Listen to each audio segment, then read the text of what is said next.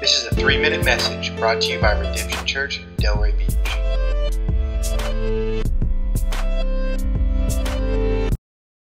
We ended Malachi chapter 3 remembering that God hears us, that He's near to us, that He cares.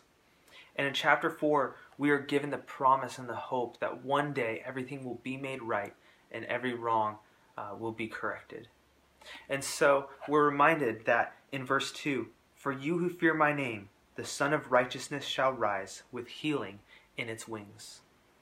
Elsewhere it says that God will wipe away every tear from their eye, that He will comfort them in a way that we've never experienced before, that there will be an end of sin, there will be an end of pain and sadness and death, and that there will be only God, that we'll be able to enjoy eternally being with Him and enjoying His love, enjoying His presence. But He doesn't just end us to look towards the future and have nothing for today. He calls us to a hope, but He also calls us to action. He reminds us that there is still today, and so what should we do with today?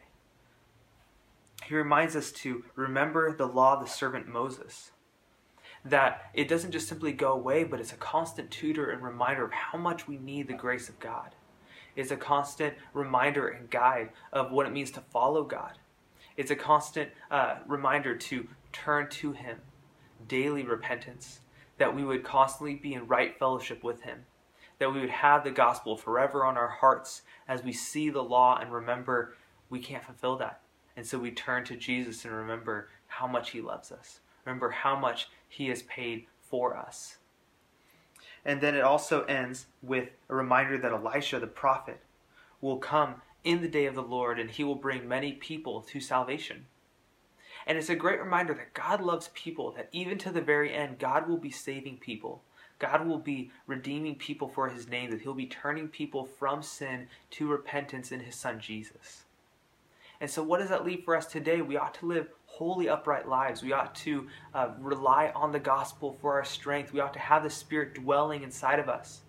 But we also ought to have not just worship towards God, but we need to have outreach to others. We need to constantly be reaching out and sharing the gospel and sharing the truth and sharing Jesus with people, with a broken world. We're not done today. As long as it is today, we still have potential for someone else to hear the gospel, for someone else to turn to Jesus, for someone else to have their hope in the great day of the Lord, that one day every wrong will be made right and that they will be with God forever. And so may we live upright lives, and may we constantly be looking out for maybe the person who doesn't know Jesus, that we would turn them to Him, that we would see them saved, see them repent, and see them find hope and love in Jesus.